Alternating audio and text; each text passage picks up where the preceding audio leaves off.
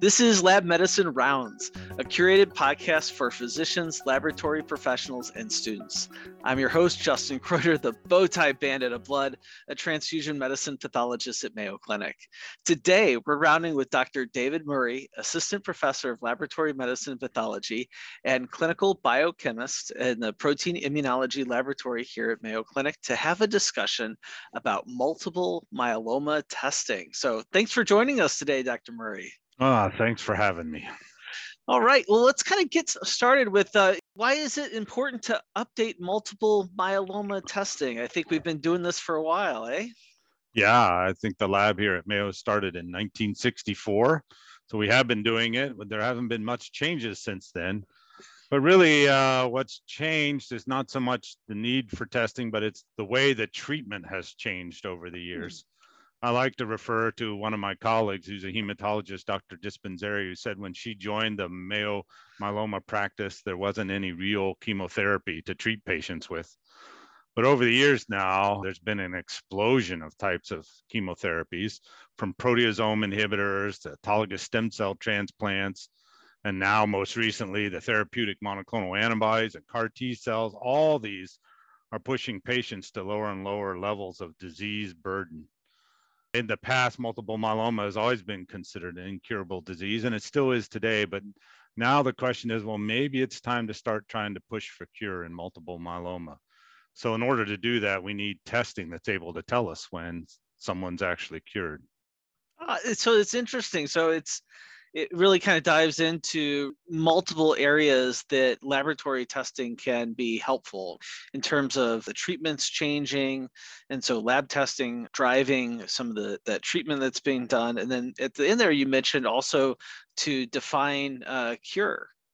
Yeah, so what we know now among the traditional serum testing within multiple myeloma is not really capable of going to low enough levels to detect what we call minimal residual disease in patients. So what has changed is that a lot of people now have gone to bone marrow biopsies to look for minimal residual disease.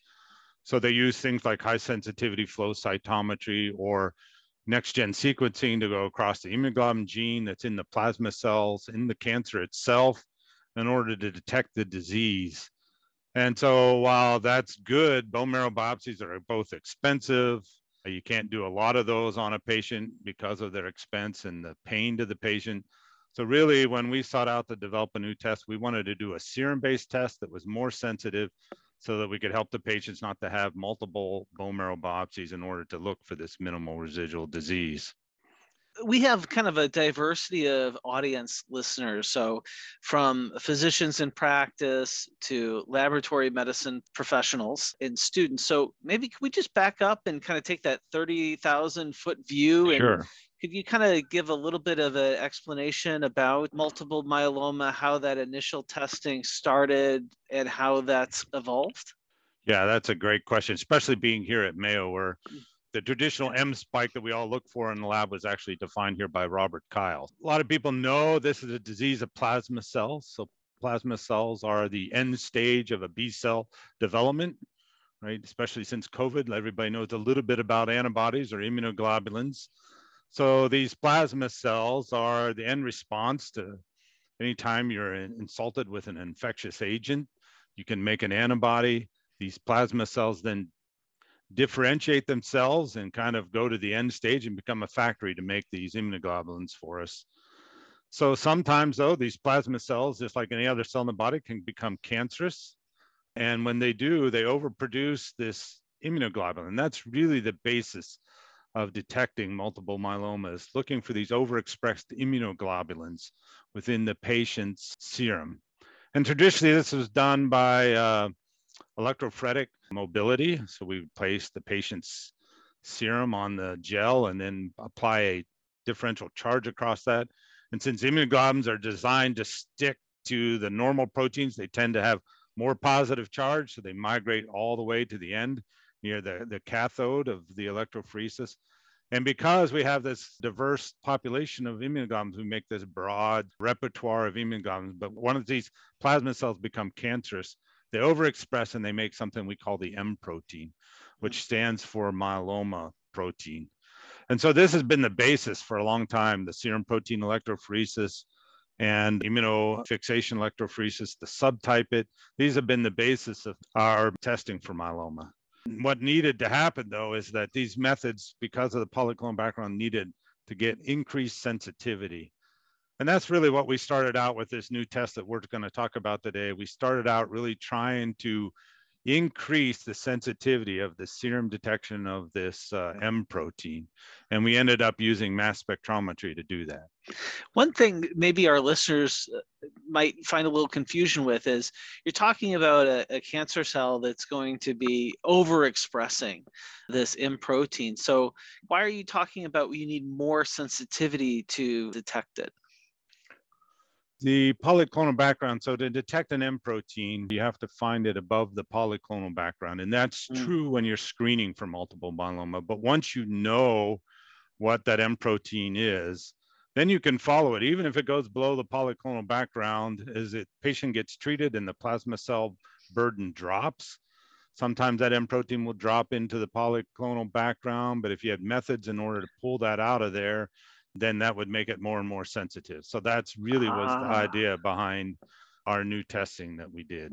Yeah, that's brilliant. So I really get a clear picture now of I may have multiple myeloma, but I also have other immunoglobulins. And so you're having to separate signal from noise. And I understand how you can do that initially.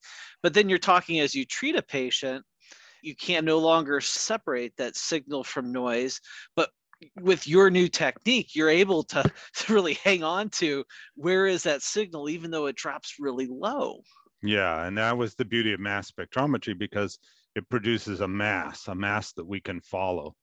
So because each antibody has a slightly different amino acid sequence, then that amino acid sequence gives you a unique mass, and you can use that unique mass in order to track that immunoglobulin, sometimes even when it goes below the polyclonal background.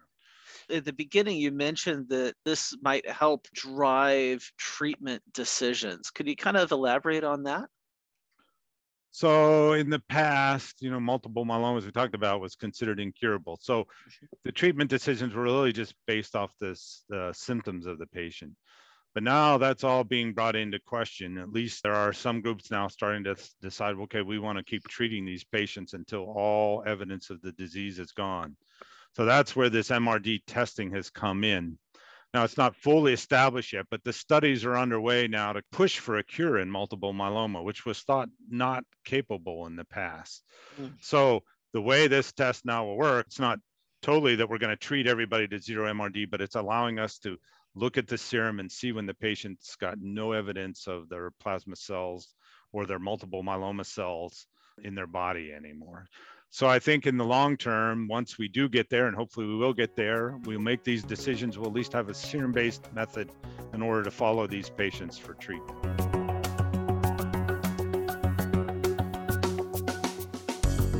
For more laboratory education, including a listing of conferences, webinars, and on-demand content, visit mayocliniclabs.com/education.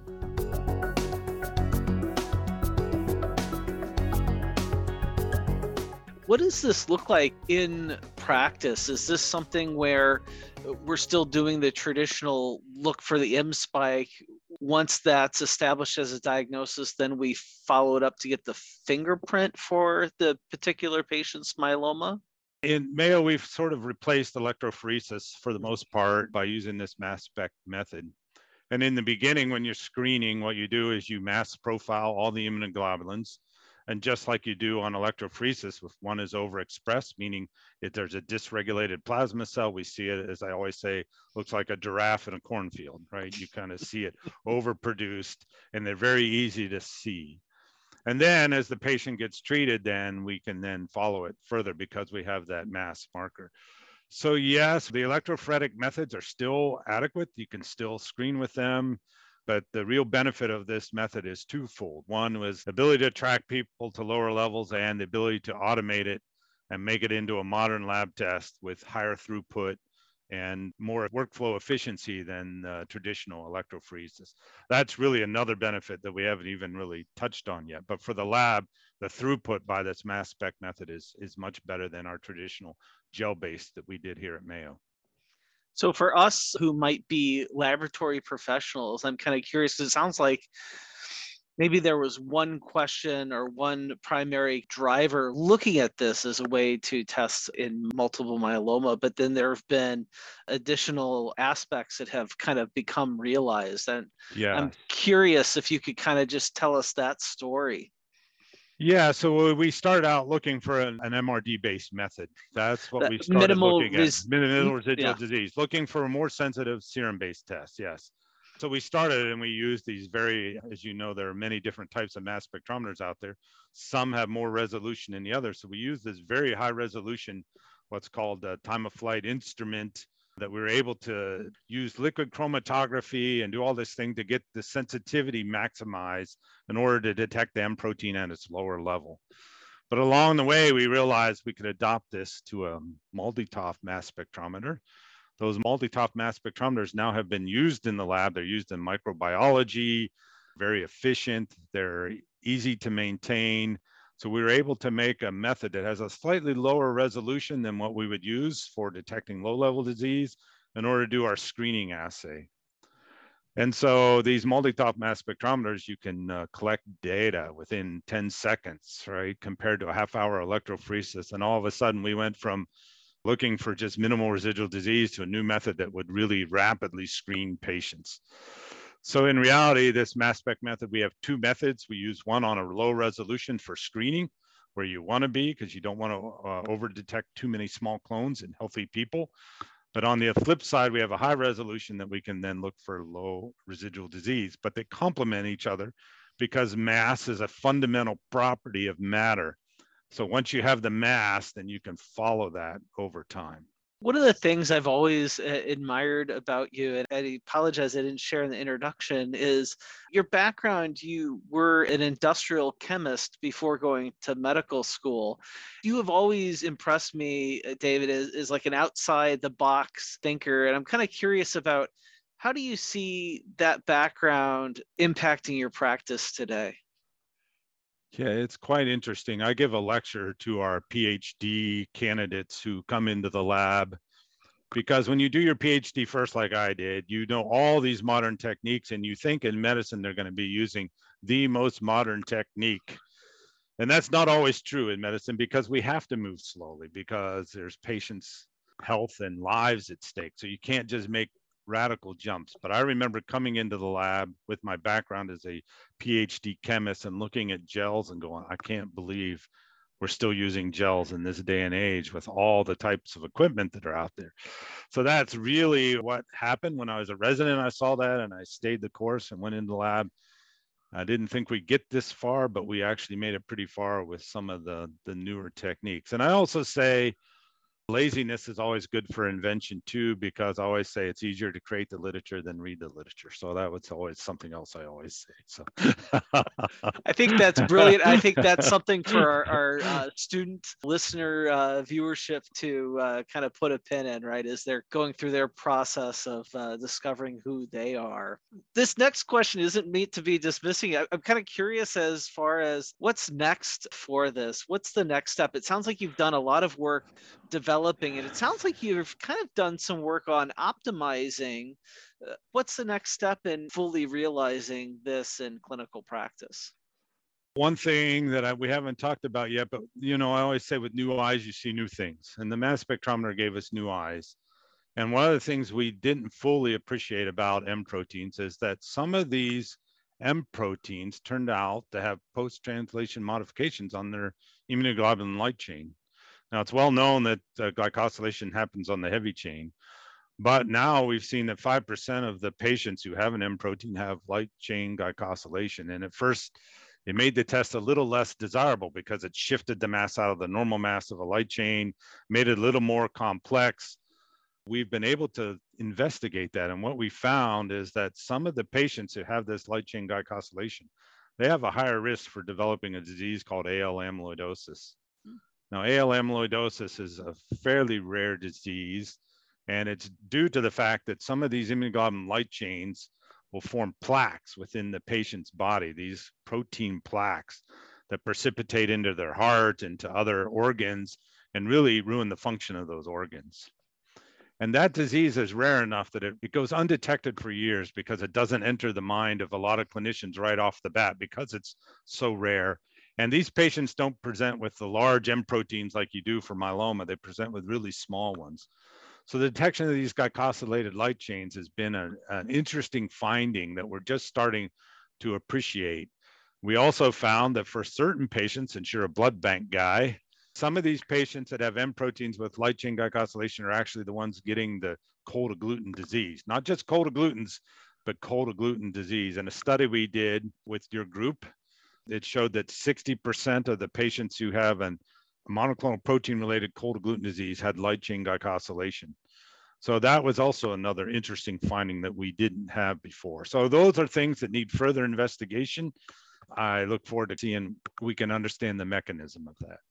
It's fascinating to kind of see how this new testing strategy, that initial intent of finding and tracking minimal residual disease, is now helping you identify all these subtypes and or associations to look for, and hopefully translates into better care, and that people don't have to, with the example of amyloidosis, like you mentioned, I mean, over the years of plaques building up in organs without being addressed really can make a meaningful difference for patients. Yeah, we hope so. We've been rounding with Dr. Murray. Thank you so much for taking the time to discuss multiple myeloma for us. I think that you've kind of exploded this concept for our listeners on how one test can really give you new eyes and new perspectives. Sure, thank you. And to all of our listeners, thank you for joining us today. We invite you to share your thoughts and suggestions via email. Please direct any suggestions to mcleducation@mayo.edu and reference this podcast. If you've enjoyed Lab Medicine Rounds podcast, please subscribe. Until our next rounds together, we encourage you to continue to connect lab medicine and the clinical practice through insightful conversations.